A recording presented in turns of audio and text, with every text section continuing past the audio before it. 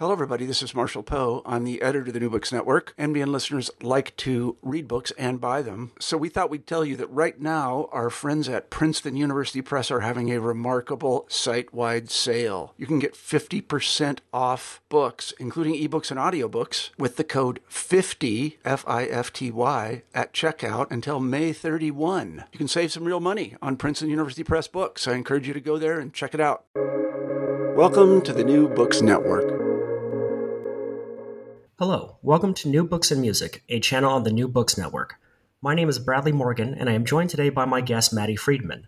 Matty is an award-winning journalist and author, with his work appearing regularly in the New York Times, The Atlantic, Tablet, and many other publications. Matty's latest book is Who by Fire? Leonard Cohen in the Sinai, and is published by Spiegel and Grau. Matty, thank you for joining me today. It's a real pleasure to be here.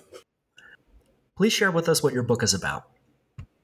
This book looks at one of the strangest moments in rock and roll history, and also a really interesting moment in Israeli history, which is the time that in the middle of the Yom Kippur War of 1973, which might be the darkest moment in Israel's history, the musician and poet Leonard Cohen showed up on the front lines in the Sinai Desert and gave one of the weirdest concert tours of all time. And that's what the book's about. So while your book's narrative is centralized on Cohen's tour during the war, there's more to it than just that, because you provide a lot of cultural and historical context that led up to Cohen's visit, and even some personal anecdotes that illustrate your connection to Israel and its history, such as your military service. Before we talk about Cohen's tour, I want to cover some of that cultural and historical context. What led to the Yom Kippur War? So the Yom Kippur War is kind of chapter 2 of a war that happened 6 years earlier in 1967, which is known as the Six-Day War. And in the Six-Day War, Israel achieved a pretty dramatic victory over 3 Arab armies, the armies of Egypt, Syria, and Jordan. And it ended in this kind of lightning victory for Israel, and Israelis got swept away in the euphoria of victory and I think forgot that the limits of force and the kind of real dangers that continue to lurk in the Middle East, and they became kind of arrogant and careless. And 6 years after the 1967 war, at a time when most Israelis assumed that there would not be another war because the victory had been so conclusive in 1967, two of the most powerful Arab armies, the Egyptian army and the Syrian army, they launched a surprise attack on 2 fronts on Yom Kippur, which is the holiest day of the Jewish calendar. And in many ways, it's a new war, but in many ways, it's kind of a continuation of the 67 war. It's an attempt by Egypt and Syria to restore the honor that was damaged in a very humiliating fashion in the 67 war. And the idea of the war is, at least in part, to score a victory, even a partial victory against Israel that will allow the Arab side to kind of restore its dignity and claim to have the upper hand, or to have regained the upper hand in the war against Israel. That's a very short version of the background to the Yom Kippur War. It's also tied into Cold War politics. The Arab armies are supported by the Soviets. In 1973, Israel is increasingly supported by the Americans, which was a rather new alliance that had begun after 1967. So you can see the sides being sucked into kind of Cold War politics that are much bigger than the small states in the Middle East. You say in your book that everything reached Israel late, and here the 60s lasted until 1973. Can you share with us what that means? So communication, of course, was much slower in the early 1970s than it is today. And songs that were popular in the States would arrive in Israel months later, and cultural trends that were already far advanced in North America would arrive here maybe, a year or two later. So by 1973, the 60s are over in the US. And there's an argument about when exactly the 60s end. Some would place it at that famous Rolling Stones show in 1969. And there are other dates given for it, but in any case, by 1973, the 60s are over in America, and things are already in a different place musically, culturally. Summer of Love was a long time ago by 1973, but in Israel, the 60s were still going on. It was still a time of kind of communal sentiment and naivete.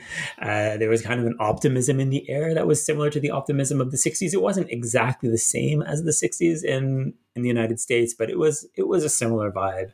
And in some ways, in a kind of cosmic way, the 60s really come crashing to an end on the day that the Yom Kippur War started, which was October 6th, 1973. You profile several Israeli citizens and soldiers in your book before introducing Cohen. Who were they and how did they fit into the story you wanted to tell? So when I started out with this idea, the idea was to write about this concert tour and about Leonard Cohen. And Leonard Cohen is, of course, a legendary figure from the 60s. And he has this kind of storied career that continues until he's about 80. And he's one of the great voices of the last half of the 20th century, a great poet and a great singer and kind of a true original who came out of the 60s and had this remarkably durable musical career. And I thought that the book would be about him and about his tour. And very early on, I realized that that would not be enough. That what made the tour so incredible was the fact that it was happening in a war. And that the audience for these concerts wasn't a regular concert audience, right? It wasn't people who were paying for tickets in a stadium or in an auditorium. These were soldiers who were facing death. And Cohen, as I write in the book, Cohen played for them knowing that this might be one of the last things they ever heard. And that made the concerts very charged and very powerful, very raw and very memorable. People who saw Cohen in Sinai never forgot it. And I realized that the book would have to be about the soldiers as much as it was about Cohen, because without the soldiers, you don't get the power of the concerts, which is as much a function of the audience as of the performer. So if you read the book, you'll see that it's, you've read it, of course, Bradley, but if the listener reads the book, they'll see that the book is kind of maybe evenly balanced between Cohen and his journey through Sinai and the soldiers who see him. And there are stories in the book about individuals who encountered this performer who kind of landed from the moon at the darkest and most terrifying moment of their lives, of the lives of the soldiers. And you meet some young women who were in charge of a radar station at the southern tip of Sinai and got hit by missiles on the first day of the war, and then saw Cohen play not long afterward. And there's a couple, a bride and a groom, who are supposed to get married, and the wedding is disrupted by the war. And the bride sets out to find her husband, and Cohen pops up in that story too. There's a group of commandos, kind of a pickup team of reservists who kind of an ad hoc commando unit that takes part in some of the worst fighting around the Suez Canal. And they cross the Suez Canal into Egyptian territory, and on the Egyptian side of the Suez Canal, in the middle of nowhere at the height of the fighting, one night, Leonard Cohen shows up in their encampment, and there's a young military doctor who encounters Cohen in kind of an army operating theater in the desert. And these are kind of very potent memories for the people who saw Cohen. So the book ends up being as much about them as it's about him. How did you come across them? One of the great things about Israel is that it's really small. So as a journalist, it makes it pretty easy to find people. It's a small and kind of tightly webbed country. There are about 9 million people in Israel, so it's a country about the size of New York City, and people tend to know each other. So I would find, it took years to find the soldiers in the book, but I would find one soldier and call them up, and I would say, "Hey, I heard you saw Leonard Cohen in the Yom Kippur War," and they would say, "No, I didn't, but you want to call my friend Moshe, and then here's his number," and I would call Moshe, and then Moshe would pass me on to 3 other people, and eventually I'd find people who saw Cohen. Someone sent me a photograph, a black and white photograph that was taken on board a Navy landing craft in the Gulf of Suez with Leonard Cohen. And I tracked down the person who'd taken the photograph. I tracked down the person in the photograph, and that's the way it works. But I was really using the Israeli network of these men and women who were now in their 70s, who had this experience and who were quite helpful in passing me on from person to person and giving me cell phone numbers and emails. And ultimately, I had kind of a variety of stories that illustrate kind of a broad variety of military experiences in the Yom Kippur War. So you'll meet people who, were in the Navy. You meet people who are flying fighter jets. You'll meet infantrymen. You'll meet women, again, who are kind of Air Force personnel at a radar station. So you get a broad cross section of the army of these young Israelis doing their mandatory service. Right, we have a draft, so these are not particularly military people. These are just kids doing their mandatory service after high school, and are having this absolutely horrific experience in a war that is really a catastrophe for Israel in many ways. And in the middle of the catastrophe, this Canadian poet shows up and sings them, Bird on the Wire, and the hallucinatory nature of that experience, just the sheer strangeness of the experience, really stuck with them, and it's a major theme of the book, just how weird it all was. Yeah, and those stories make the book so incredibly rich, and I'm glad you had the opportunity to do that.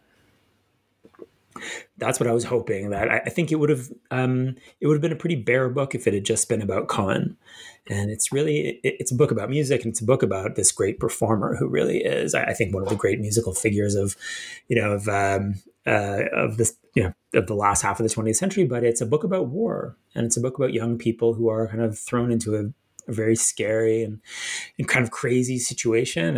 And the book, it's a short book, but I think it ends up being about a few different things, and that happens because the story allows us both to talk about this visitor, this foreign performer, and his music and his own very interesting journey, but it also allows us to talk about the people who were standing in the desert hearing him play. And that meeting of art and war, I think, is a very potent one. And I think it's a very potent one, not just in this story, but in any case where we have an artist dropped into a war zone, or an artist kind of trying to grapple with the realities of war. We might think of Picasso painting that famous painting Guernica, or other artists. And I find the electricity of that meeting between war and art very interesting and worth exploring. And there's also a lot of richness with just the cultural identity as well. For example, you talk about 3 moments of observance and prayer that you link to Cohen in the beginning of the book. What are these 3 moments? So I guess the most important thing to know about the Yom Kippur War is that it breaks out on Yom Kippur, which for Jews is a really solemn day. It's a fast day. The name literally means the Day of Atonement, and it's a day where you're supposed to think about what you've done in the past year and look ahead to the coming year and kind of set your affairs in order with God as the new year begins. And the war breaks out on that day. And in fact, it breaks out not long after people across Israel were saying this one specific prayer, which in Hebrew is called Unetane Tokef, which is a prayer that says God is sitting on his throne. He's about to judge all of us, and we're about to, he's about to decide in the coming year who will live and who will die. It's a pretty wild prayer. The text of the prayer is pretty crazy and very graphic, and it goes on to list the many ways you can die. It's a prayer written in medieval times, obviously in a time of great violence being experienced by the Jews of Europe. And it says, he's going to decide who will live and who will die, who by water and who by fire, who by the sword, who by wild beast, who by strangulation, who by earthquake. And it goes on like that. There's more. And not long after that prayer, which is kind of the height of the Yom Kippur service, not long after that prayer is recited in synagogues across Israel at about midday on October 6th, 1973, a war breaks out, and Israeli men are called up to their units and are sent off, and many of them die in the ways that are described in the prayer. And that's a really potent part of the Yom Kippur War. To this day, the war, which is perhaps the most traumatic moment in the country's history after its independence in 1948, the war is commemorated on Yom Kippur and around Yom Kippur. For Israelis, the war and the holy day are wrapped up with each other and can't really be separated. So that prayer is one moment that is evoked in this story, in part because Cohen ends up writing a very famous riff on that prayer. So Cohen has a song called "Who by Fire," which is him riffing on that famous part of the Yom Kippur liturgy, and his version isn't exactly like the the medieval version, but it corresponds with it, and it kind of maybe laughs at it a bit, and it's a very powerful version of the song, and it's written immediately after the war. It's clearly part of the way Cohen was processing this experience. It's very jarring and I think upsetting experience that he had in the Yom Kippur War. So that's one of the moments. Another moment is the reading of the book of Jonah, which is read once a year on Yom Kippur. And the book of Jonah, people know, of course, the story of Jonah and the fish. In the actual book, it's not a whale. And kind of in the Western consciousness, it's been remembered as a whale. But in the book, it's just a big fish. And the way that Jonah, he's a prophet. God is speaking to him. He wants to give him a mission to go warn the sinful residents of the city of Nineveh to repent from their evil ways and return to God. And Jonah doesn't want to do it. He's the only prophet in the Bible who tries to get out of doing what God wants him to do. And instead of going to Nineveh to warn the people there, he basically hightails it. He tries to get the hell out of Dodge, and he goes down to Jaffa, according to the book, and he gets on a ship and he kind of flees to the Mediterranean and he tries to get away from God. And the whole book, which is very short, is about how you cannot escape God. God tracks him down. He knows that he's on the boat. A storm comes up. Jonah's thrown overboard. He's swallowed by a fish. He's, then kind of vomited out of the belly of the fish and ends up back on land and realizes that there's really no way to get to escape your fate. And that's one of the messages of Yom Kippur, which is that ultimately you will not be able to escape your fate. That you can distract yourself with, the usual pleasures that human beings pursue, and you can, look at your iPhone or, pursue, different distractions like, sex or food or whatever. But ultimately, you're going to have to face the fact that you're mortal. And Yom Kippur kind of simulates that end, right? You're not allowed to eat. Sexual relations are forbidden on Yom Kippur. You're not allowed to turn on your phone. You're not allowed to use electricity at all. So the day is very much trying to force you to think like Jonah at the end of the book of Jonah, which is just look at fate, realize you're not going to escape, and act accordingly. And that's a very powerful message. And it's reflected in Cohen's life in an interesting way, because Cohen also grows up in a synagogue in Montreal. He comes from a pretty traditional family. His grandfather's a rabbi, and he spends much of his life trying to escape. So he escapes this community in Montreal, and he ends up in Greenwich Village, and then he goes to London, and then he ends up on this Greek island called Hydra, and he kind of runs very far from this life that was intended for him when he was a kid growing up in Montreal. And ultimately, he too comes face to face with the knowledge that you cannot escape. And he writes absolutely stunning poetry and music on that theme. And so that's another of the moments from the Yom Kippur liturgy that kind of come up in my brain when I think about the story of Cohen and Sinai. And the third and final moment is the blessing of the priests. There's a moment in the Yom Kippur service and a few other times during the year that the congregation in a synagogue is blessed by people who are called priests. Now, priests in Judaism have nothing to do with priests in Catholicism or in other religions. Judaism does not require an intermediary between you and God. So there's no necessity to have a priest present in order to pray. But there are certain Jewish families have preserved the tradition that they are descended from the priests in the Jerusalem temple, which was destroyed in 70 AD by the Romans. And we know who these families are because fathers have passed that status on down to their sons. And the word for priest in Hebrew is Kohen.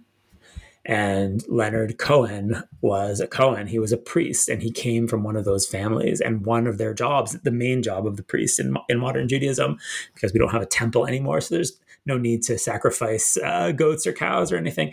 The main job of the priest is to get up in front of the congregation and recite the priestly blessing, which is this really short 15-word Hebrew blessing that calls down divine protection on the congregation.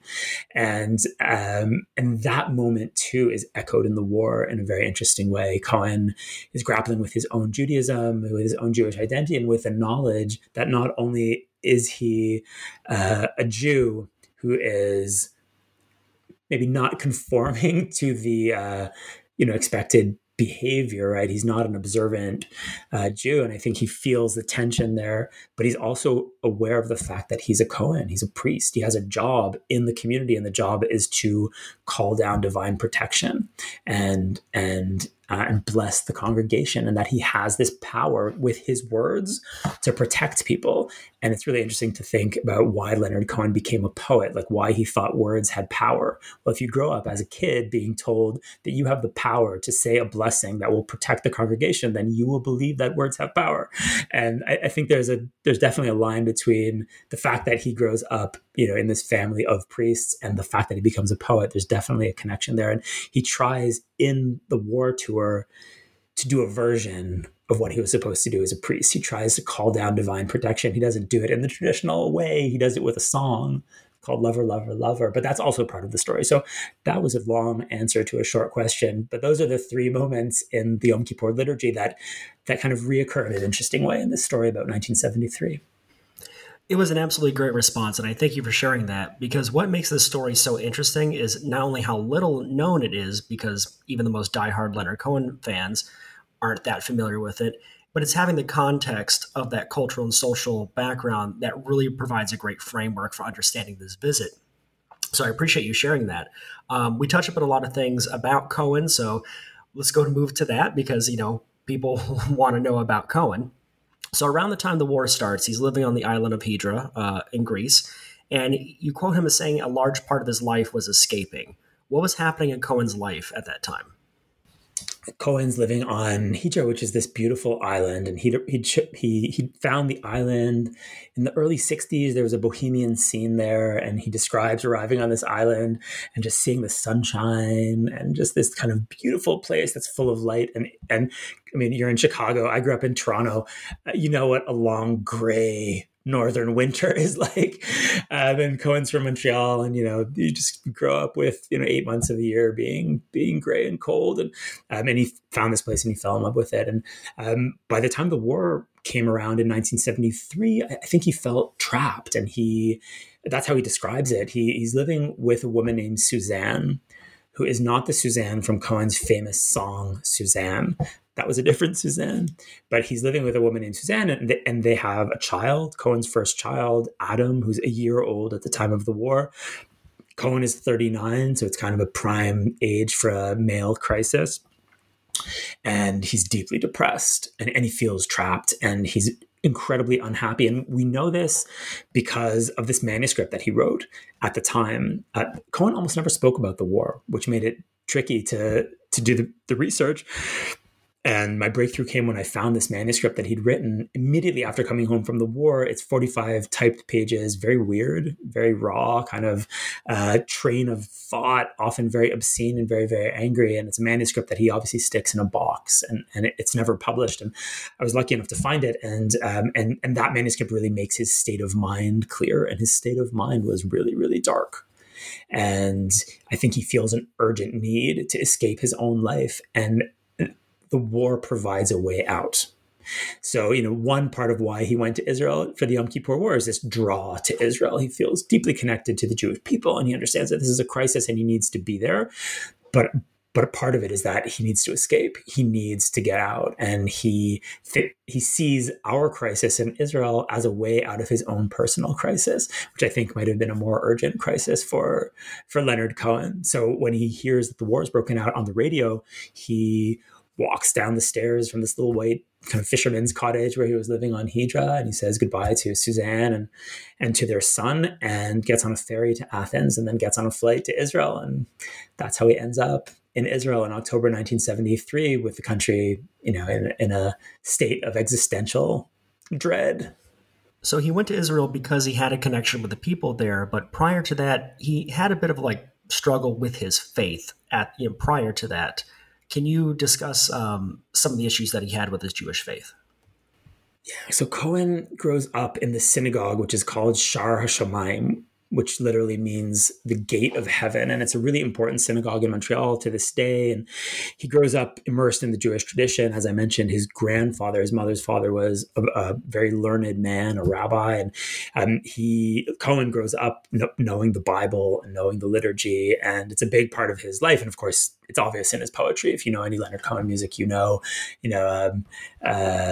from King David in the song Hallelujah to his song If It Be Your Will, which is a very biblical prayer. It's all over the place in Cohen. You can't really understand his music without understanding that he's immersed in the Jewish tradition and in other religious traditions as well. I mean, he had a very strong affinity for Catholicism and for Zen Buddhism. So that's all going on.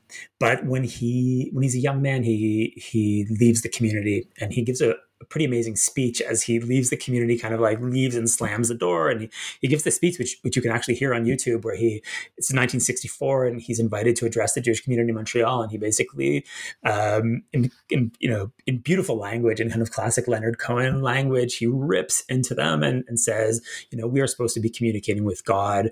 We're supposed to be open to receiving divine transmissions. We've forgotten all of that. And all we care about is ourselves and status. And, we're supposed to be vertical, but we're all horizontalists. I mean, it's a great way of kind of summing up a pretty typical human problem, which he says we're all just kind of horizontal, and we're knocking on our own doors, he says, and we're surprised that no one's answering.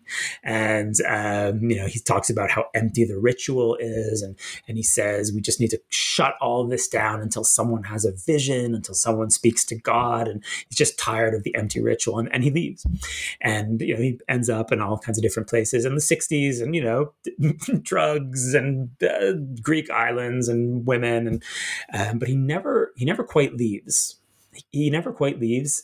I don't think he really wanted to completely leave. He never changes his name, right? He's got this really obviously Jewish name, Leonard Cohen, which he never changes, unlike someone like Bob Dylan, whose name, of course, is Robert Zimmerman. But Robert Zimmerman wants to be someone else. He's not going to be famous as Robert Zimmerman. So he invents a new identity for himself, which is Bob Dylan, this kind of all-American folk singer. Leonard Cohen doesn't do that. Leonard Cohen never claims to be anything but a Jew from Montreal. And it's one of the reasons that I love Leonard Cohen, just because of that stubborn and kind of inconvenient clinging to his own religious identity. So he never leaves Judaism. And even in the years that he spends later on living in a Buddhist monastery, practicing Buddhism as a monk, he's very explicit that does not replace Judaism, that Buddhism is more of a science for him than a religion, and that he says, I have a perfectly good religion, and it's Judaism. So he struggles with religious observance. He's certainly not keeping 100% of the religious commandments, to put it lightly, but he's deeply connected, and he never exits the tradition. And ultimately, at the end of his life, he dies in 2016, and he releases this incredible album not long before he dies. And the album includes a song which is in many ways his farewell song, whether he intended it to be or not, and it's called You Want It Darker. And that song includes another male voice singing in Hebrew, which is really rare for Cohen. And that voice belongs to the cantor at Shara Shamayim, at his childhood synagogue. So it's a return to the place where he grew up. And not long after that song came out, Cohen died and was buried in the cemetery of the synagogue in Montreal, and he's buried next to his parents. So Cohen never really leaves. He goes far away, like Jonah, like the prophet Jonah. But ultimately, he realizes that you can't really leave.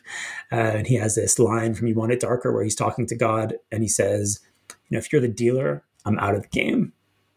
It all comes back around. It all comes back around. Exactly. And that's really the Cohen story. You conducted a lot of research for this book. We talked about the typed manuscript that you found, but you also discussed that there were no army records of Cohen's visit, and he didn't keep a detailed journal, let alone really speak about this. What was your research process like when piecing together the timeline of the tour? So it started with me finding the Israelis, because very early on I realized that Cohen had barely spoken about this, and I knew that I'd have to resolve this somehow, because I needed some kind of indication of what Cohen thought about it all. But I had almost nothing. A scrap from an interview that he gave to a British music magazine called Zigzag after he came back, and here and there were these little scraps of information, but he almost never spoke about it publicly, which in itself was interesting, because it was clearly a very significant experience for him. And the more I learned about how deep he'd gone into the war and how significant it had been for him and for the people who saw him, he was really at the front. Like, he was not playing at rear bases. He was on the front lines, and he was in danger. It just seemed stranger and stranger that he never mentioned it. And I began to piece together what had happened by finding soldiers who'd seen him. There, as you mentioned, there's no schedule of concerts. Like I went to the Israeli Army Archive to see if there had been some kind of list of concerts. Who was in charge of Leonard Cohen when he was here in 1973? The answer is that no one was in charge. It was completely chaotic. No one was keeping records. The country really thought it was about to lose the war, so people were not preoccupied with keeping track of Canadian poets at the front. They were preoccupied with other more pressing matters, and no one was keeping records. So beside a few kind of beautiful photographs that I found in the archives, there was nothing. And officially the tour never happened. So I managed to piece together some of it just by finding soldiers. And then I had this breakthrough, which I really owe to a librarian at the McMaster University Library in Hamilton, Ontario, named Chris Long. I had a tip from another writer that there was a manuscript in the McMaster Library, and Chris dove into the archive and came up with this incredible Cohen manuscript that was exactly what I was looking for, which was this. Well, it's not a journal and it's not a diary, which is frustrating for me as a journalist. Like, I want Leonard Cohen to give me a day-by-day, play-by-play of what happened in the war. That's not the kind of guy Cohen was. He was a poet. He wasn't a lowly journalist like me. Like, he was, he wouldn't stoop to actually describing events. Although the manuscript ends up being very, very close to events, and we can cross-check a lot of what he wrote, and it's a very immediate and quite accurate account of what had happened, but it's coded in this very literary language, and it's often kind of hard to understand. But the manuscript was the breakthrough, because the manuscript allows us to understand Cohen's state of mind, which was, again, dark and unhappy at that time. It kind of gives us the texture of his visit, and allows us to really tell the story from his perspective and through his own eyes. And the manuscript was so interesting that at a few points in the book, I just let Cohen tell the story. Like I felt like I would be sinning against Leonard Cohen if I paraphrased pages and pages of Cohen. We have original Cohen material that has never been published, and we can hear Leonard Cohen telling us the story in his own voice. So at a few points in the book, I just let him talk, and you get that kind of Leonard Cohen cadence and this very unique language, and you get his take on the whole thing, which is fascinating and weird and sometimes quite upsetting and and uncomfortable, because he's in a dark place in his own life. He's at that time, I think, he's kind of a narcissist, and he treats women in a way that's, by our standards of today, completely unacceptable. And what saves him is that he's aware of who he is. He has no illusions about who he is. He's not caught up in his own PR. No one is harsher about Leonard Cohen than Leonard Cohen in that manuscript. And that, of course, is one thing that redeems him. And we also know that ultimately Cohen is going to find his way to a kind of grace at the end of his life. And we're going to have this performer that we all remember from the last incarnation of Leonard Cohen, where he's this elegant gentleman who seems reconciled to the world and grateful for the love of his fans. And, this kind of 75-year-old guy in a fedora standing on the stage of a stadium, facing 50,000 people and just smiling. And that's the Cohen we remember. So we forgive him the sins of his younger self. So Cohen feels motivated to go. He goes to Tel Aviv, where he had been before a year prior, and that didn't go well. So this time around, he's hanging around some cafes until he gets invited by some musicians to go to the front lines. Could you describe what those first performances were like and how the soldiers responded? Cohen seems to have gone to Israel without intending to play for soldiers, which is one of the surprises of my research. I assume that that's why he went, but it's pretty clear that he had no idea what he was going to do. He just needed to go. He needed to be there, and he needed to get out of his own life. And he went to Israel without a plan. And he told people that he wanted to volunteer on a kibbutz, maybe pick grapefruit, help out while the men had been called up for the war. And he just bums around the country for a few days and meets some interesting people. And we have these great descriptions of it in his manuscript. And then he's in a cafe in Tel Aviv. Israel's a really small place at that time. It's barely 3 million people. And there's really a very small bohemian scene that revolves around these two cafes in Tel Aviv. And he's at one of them, and he's recognized by a few Israeli musicians who happened to be in the cafe. And these were some of the most famous musicians in Israel, but Cohen had no idea who they were. And they're sitting at a table, and one of them recognizes Leonard Cohen. And he's a big deal in Israel. I mean, he's an international star. And he performed in Israel, as you mentioned, the previous year, and people knew who he was. And it didn't make any sense that he was in Israel in the middle of the Yom Kippur War. So one of the singers doesn't believe that it's Leonard Cohen. And the other singer says, no, it is Leonard Cohen. I'm going to prove it to you. And he walks over to his table and says, are you Leonard Cohen? And when Leonard Cohen confirms that he is, in fact, Leonard Cohen, they convince him to come with them to play for troops. There's a tradition in Israel that if you're a musician, when war breaks out, you go to the front. It's kind of like penance for not fighting in the war. You take your guitar and you go and you try and raise morale at the front. And going to the front for Israelis does not involve flying halfway around the world, which it does for Americans. You drive to the front, it takes an hour or two. The country is tiny and the fighting is really close to the major cities. So they just basically piled everyone into a Ford Falcon, which belonged to one of the singers, Oshik Levy, who was at the height of his fame at that time. They find Cohen a guitar. Cohen had come without a guitar, which is, I think, indicative of the fact that he didn't intend to perform. And by the way, that same year, he'd already announced that he was retiring from music. So he'd announced that his music career was over. And I don't think he came as a rock star. I don't think he thought that's who he was anymore. So they find him a guitar and they set off, to play for soldiers. And the first stop is this Air Force base, which is not far from Tel Aviv. It's called Chatzor. And the Air Force at that time, which is pretty close to the beginning of the war, is getting decimated. It's the worst week in the history of the Israeli Air Force. And the Air Force had a lot of bravado. And the Six-Day War had been won by the Air Force basically in a matter of hours. And the Yom Kippur War was very different. The Arab armies had been supplied with these new Russian missiles called SAMs. And the Israeli planes were getting shot out of the sky at a rate that was shocking. It was so shocking that it was being hidden from the public. So these Air Force bases were dark places. People were traumatized. People were afraid. And Cohen shows up at Chatzor and he plays a show and with this improvised band of Israeli musicians. And the show is so successful that not all the soldiers can get in to see him. So he's playing for pilots, for air crew, and they pack the theater at the base and there's just too many people. They can't all fit in. So the commanders of the base ask him to play again. And they do two shows at Chatzor. And in the intermission between the two shows, he writes one of his most durable songs, which is Lover, Lover, Lover, which is actually written at this airbase. From the airbase, they get on a transport aircraft and fly down to the front in the Sinai Desert.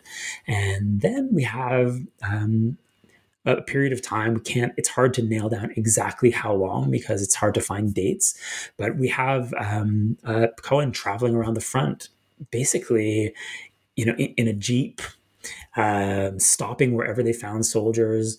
The descriptions are quite amazing. I mean, this is not like a Bob Hope type tour. It's completely disorganized and they're just driving along on a desert road. They see, some artillery pieces parked in the sand. They stop the Jeep. They ask the soldiers, do they want to hear some music? And if the soldiers were into it, and not all the soldiers were, the musicians would get out of the Jeep and they'd build a stage out of ammunition crates and stand on the crates. And they didn't have an amp a lot of the time. And if it was night, they'd use the Jeep headlights as spotlights and they would play, Suzanne, they'd play Bird on the Wire, Sisters of Mercy. I mean, they'd play this Cohen music, this really foreign sounding Cohen music to these Israeli soldiers engaged in the Middle Eastern war. So the descriptions of the concerts are quite incredible and made a huge impression on the soldiers who encountered this international star in the middle of a war, in the middle of the desert. And it's really an incredible musical moment because it's art shorn of all the bullshit, like no one was selling tickets and no one was selling records and everyone was completely sober, right? No one's stoned, no one's drunk. It's not a dorm room. It's not even entertainment, really. It's something very deep is happening. It's a matter of life and death. And when you hear the descriptions of the concerts, you get the impression that there've never really been concerts like those ones in October 1973. So you were saying earlier that when an Israeli musician is asked to go to the front lines, they go. And some of the musicians that you profile include artists such as Brothers and Sisters, Maddie Caspi, and Chocolate Mint Gum. What kind of songs were they performing as compared to Leonard Cohen? One of the interesting things about this story was diving into the world of Israeli pop music at that time, because Cohen happens to be here at a moment of great cultural change in Israel. The Yom Kippur War really changes Israeli politics. It changes Israeli society. It shatters Israelis' faith in their leaders. And it really changes music, because the music of Israel up to that point had really been kind of on message, Zionist, ideological music, and the tone was really set by the government, and a lot of the most popular songs were performed by soldiers. The military had these kind of entertainment troops, kind of bands that would go around singing songs, these very like upbeat accordion heavy songs, and performing skits, and that was very much the culture of the country until 1973. And then things get dark, and Israelis start using the communal we a lot less after the Yom Kippur War. So it's not really that kibbutz country anymore. And the singers aren't talking about we, they're talking about I. It becomes about the individual and kind of people looking into their souls. And Leonard Cohen's at the moment that it changes. So the music that other musicians were playing at the front was very different than Leonard Cohen. Leonard Cohen really sounded, he was singing in English, of course, which was a big difference, but he was also playing a completely different kind of music than was popular in Israel at that time. But interestingly, the music that Israelis come to love after 1973 sounds a lot like Leonard Cohen. So there's really a rise of Cohen-esque artists, people like Shalom Chanoch or Meir Ariel, these singer-songwriters, these kind of maybe brooding, very literate, very deep singer-songwriters who are not really interested in the communal we and not really interested in raising anyone's morale. They're not kind of a part of the national effort in any conscious way. They're talking about, the individual human and the struggles of the individual human in the world, about love, about disappointment, things that would be familiar to people like Leonard Cohen. So that's one thing that makes this story so interesting, which is that it's not just that Leonard Cohen shows up and then leaves and things go on in Israel. The fall of 1973 is a moment of huge cultural change, and it's reflected in music, and Cohen is there in a very interesting way at precisely that moment. There are so many ways that this book is so rich, and one of those ways is that you often share personal anecdotes in the book about serving in Israeli infantry. And one of those anecdotes is about seeing a pop group performing a song in faux military uniforms and holding plastic guns. And you write about feeling resentment about being there, but later feeling empathy for the singer. And I'm wondering, since there's a shared nationality between the performers and the soldiers, do you think the performers feel a sense of obligation to convey patriotism, even if forced, an obligation that would be different than what a Canadian folk singer known for songs about relationships would feel? There's definitely a sense of commitment among Israeli artists. And it's true to this day, although to a lesser extent, I think, than in the 1960s or 70s when the country was a more ideological place. But at a moment of crisis, Israelis feel committed to each other. I mean, it's a really small country. And because we have a draft, the soldiers in the army are not removed from society in the way that they are in the United States or in Canada, where it's a volunteer military. And you often meet Americans who've never met a serving member of the military. It's almost a separate class in the society. But because we have a compulsory draft here, the soldiers are your brother and your neighbor and your nephew and your cousin. And when they're in crisis, you want to go help. And if what you have is a guitar and a few popular songs, I mean, that is what you're going to do. So it's still true, I think, that that artists feel that commitment. The incident that you mentioned, which I mentioned in the book, is really one that's stayed with me. It was just a weird little episode, and we'd been serving in South Lebanon in this very strange guerrilla war. I mean, I don't even want to call it a war. It's not a war compared to the Yom Kippur War, but it's a war like Iraq or Afghanistan, kind of a strange entanglement. And it was enough of a war for me as a Canadian teenager who kind of blundered into it in the 90s. And it was scary at times. And we came back from this operational service inside Lebanon, and we had this week of R&R, and the army, for very obscure reasons, like many things that happen in the army, they brought us this singer, this pop singer who had a hit at that time, it was like this hit. It was like a pop hit full of like double entendres. And the song's lyric was, "Unload your weapon, my soldier, unload your weapon in my body." That, I'm not making it up. That's a direct translation of the song. So she performed it I mean, she was like this kind of Britney Spears type character, and she had these two male dancers who had like faux military uniforms on and little plastic guns, and she was doing her thing on this little stage, and they were dancing, but we were real soldiers, and we just come down from something real. And I remember just standing staring at them thinking, like, what the hell is this shit? Like, who thought this was a good idea?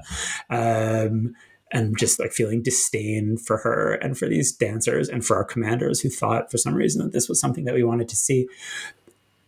As an older person and as someone who's dealt with the story of Leonard Cohen, I feel a lot of sympathy for her because she was asked to do this, or she volunteered to do this, and it wasn't her fault. And when I tried to imagine how Cohen felt on stage, or standing on some ammunition crates in Sinai, facing these men and in some cases women who were facing death and who were demonstrating incredible heroism and had just seen terrible things, there must have been a real feeling of inadequacy there, and a real question in his mind about what he was doing there and what he could possibly have to offer to these people.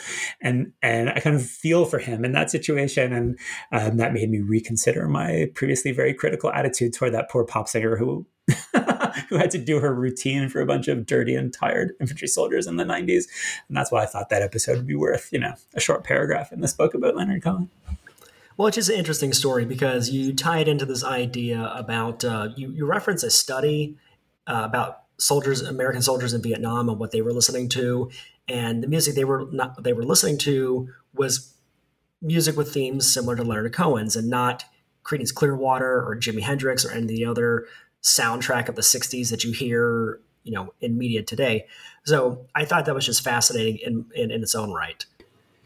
So that study about the music of GIs in Vietnam, I saw it discussed in a really interesting book called We Gotta Get Out of This Place, the soundtrack of the Vietnam War, which is by Craig Hansen Werner and Doug Bradley. It came out in 2015, and they talk about the kind of the misconception of what soldiers in Vietnam were listening to as interpreted by war movies made about Vietnam. So if you see the war movies and you think they were listening to this like heavily political music, this kind of anti-war music, when in fact what they really liked to hear was leaving on a jet plane, or like kind of almost cheesy music about love and longing. And that's what they were actually listening to in the war. And that makes a lot of sense to me. I mean, when I was in the military, we certainly didn't want to hear any heavy music with like really deep political messages. We just wanted to escape reality for a few minutes with some sentimental pop music that, would be probably not taken seriously by serious critics of music. So I think that's true. That's true here too.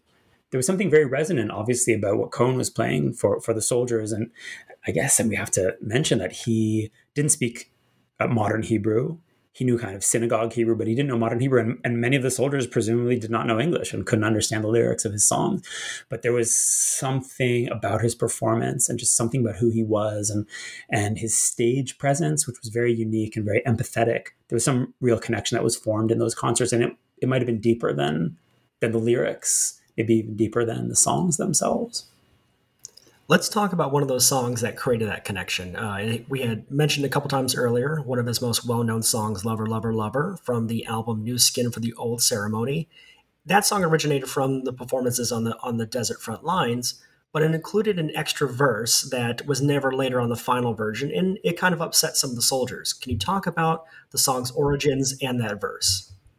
So Cohen shows up at this Air Force base that we mentioned before at Chatzor, and in between two concerts, he writes a new song, and it's the song Lover, Lover, Lover. And that's a song that it's not as famous as Hallelujah, of course, but it was a song that he played throughout his life until the very end of his life. And it's really kind of a beloved Cohen song. And it was written on this base, and it includes lyrics that are very hard to understand unless we understand that he's writing it, for an audience of Israeli Air Force personnel who are facing, imminent death or captivity. And there's a line in that song that says, may the spirit of this song, may it rise up pure and free.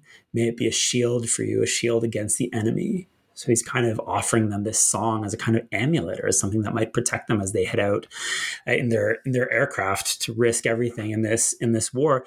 But the most interesting thing about the song, which I was very surprised to discover, is that it has a verse that disappeared along the way. And a soldier who heard Cohen play it in Sinai remembered hearing this verse. And he said, I'll never forget it. Cohen sang this verse and he called us his brothers. He called the Israeli soldiers his brothers, and that meant a lot to them.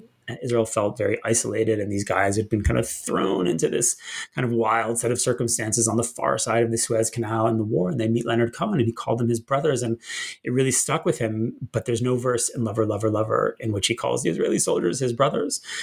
So I initially assumed that this soldier was mistaken, as many people are in their memories of wars or in their memories of absolutely anything, and I just kind of chalked it up to misremembered events. And then I was lucky enough to get access to Cohen's notebooks, which are kept by his family trust, by the Cohen estate in Los Angeles. And after many efforts, because of the kind of the generosity of Robert Corey, who is Cohen's last manager and who runs the estate, I was given access to the notebooks that Cohen kept at the time of the war, which include scraps of songs and impressions and people's phone numbers and names. And going through these notebooks, I found the first draft of Lover, Lover, Lover, which was pretty exciting in itself.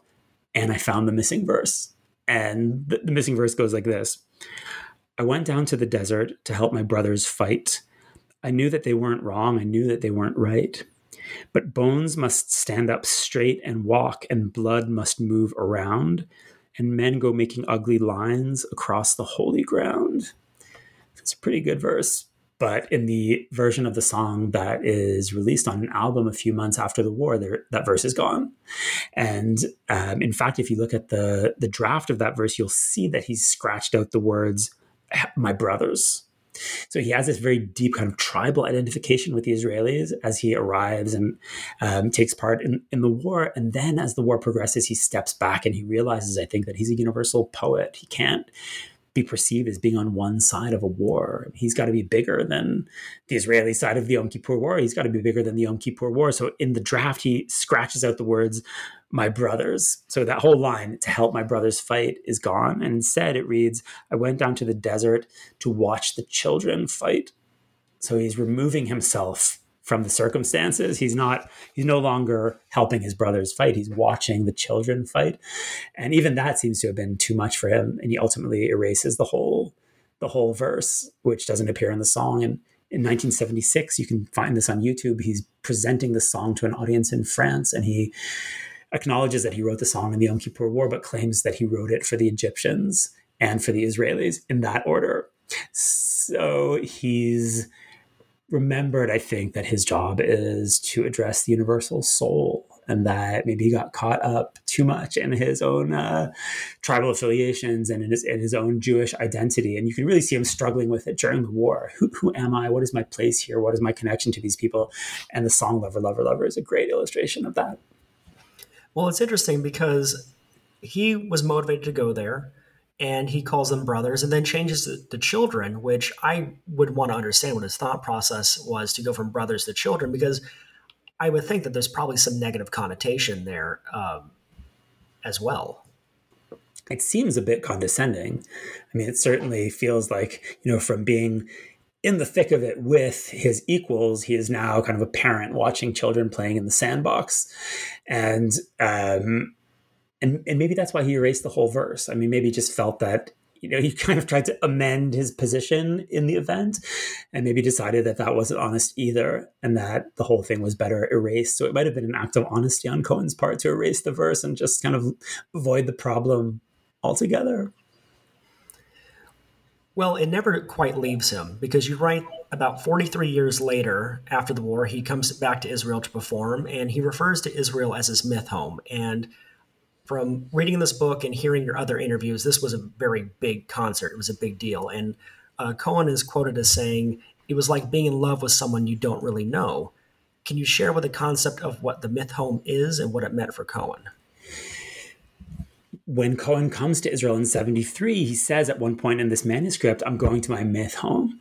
And that's a very complicated idea, and it's hard to unpack it, and it's also hard to read Cohen's mind. I would love to ask him what exactly he meant by it, but certainly for many Jewish people, Israel is a kind of mythical home. It's the homeland of the Jewish people. It's where the nation is formed. It's where the Bible takes place, at least most of it, and at the same time, it's a foreign country.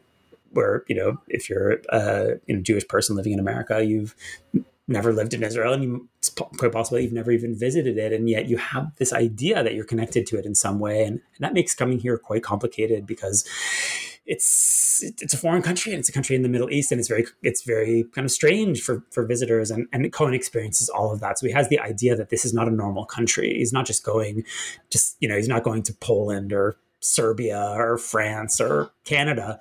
He's going to a place that exists in the realm of myth. And that makes visiting complicated because, of course, Israel doesn't really exist in the realm of myth. It's a real country on planet Earth. And you see Cohen grappling with that.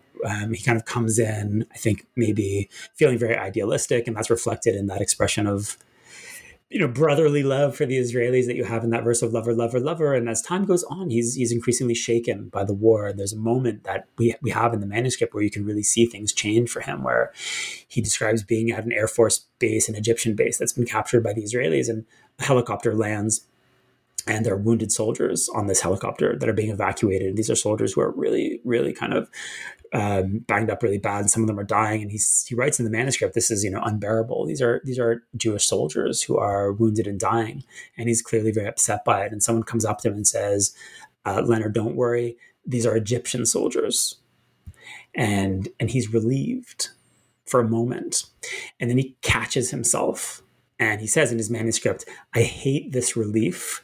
This is blood on your hands." The idea that it's okay that these are Egyptians and not Israelis is, it's in contrast to everything Leonard Cohen holds dear. The idea that some people are, more worthy of your compassion than others. And I think it's at that moment that he begins to step back, that he understands that he's kind of in a problematic position as a poet, and he begins kind of cooling on the whole thing. And I think that's one reason that he doesn't talk about this a lot after he leaves. Cohen, after the war, experienced several career-defining moments and achievements and becomes the man who we know him as today, the smiling old man in the fedora, as you say. How did that experience performing on the front lines shape his artistry? It definitely gets him back on the horse in 1973. I mean, he'd announced that he was retiring, and he seemed despondent about his work. He kind of lost faith in his art. And immediately after the war, he puts out a phenomenal album called New Skin for the Old Ceremony, which has Lover, Lover, Lover on it. And it has, I'm just going back, Bradley. It has Lover, Lover, Lover on it, and it has Who by Fire on it, and it has Chelsea Hotel on it. So clearly something happened in Sinai that restored his faith in his art, and he went in looking for inspiration and hoping that somehow he'd be able to sing again, and it happened. I mean, it happened in a very surprising way. He can sing again after the war. And it's quite possible that these concerts, which are a matter of life and death and which involve no commercial gain for anyone, it's possible that those concerts were kind of a restorative experience for him. That's what seems to have happened. So that's important, because if Cohen had flared out in 1973 at age 39, that would not have been surprising. Most rock stars don't make it to 39, let alone past 39. But we would not have, most of the great Cohen songs that we know. We wouldn't have Hallelujah, and we wouldn't have Dance Me to the End of Love, and we wouldn't have If It Be Your Will, and we wouldn't have Anthem, and, a long list of incredible Cohen songs that really changed popular music. So that's one way that the war affects him.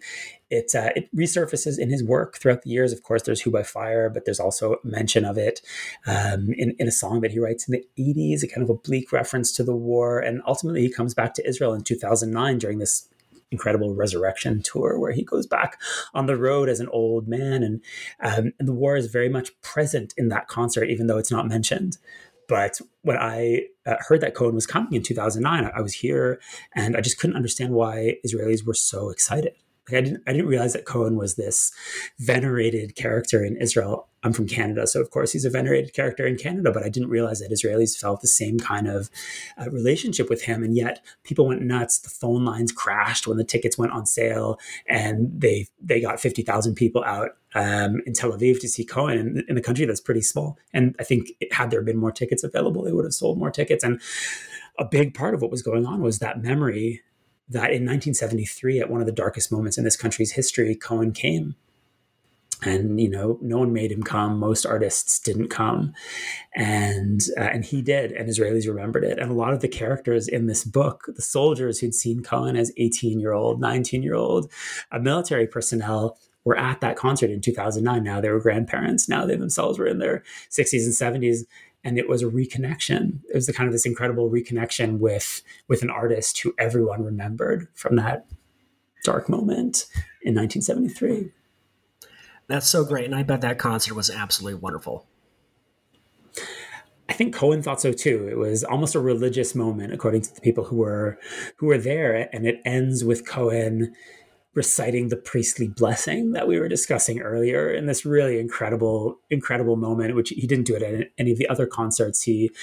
It's almost midnight and, he's done this 3-hour show. I mean, he was in his mid 70s and he was just giving everything that he had. And at the very end of the show, he shocks everyone by moving to Hebrew and reciting this blessing that he'd been taught as a child in the synagogue in Montreal, the priestly blessing. And you can find that on YouTube too. And you can hear 50,000 people in the stadium shouting, Amen.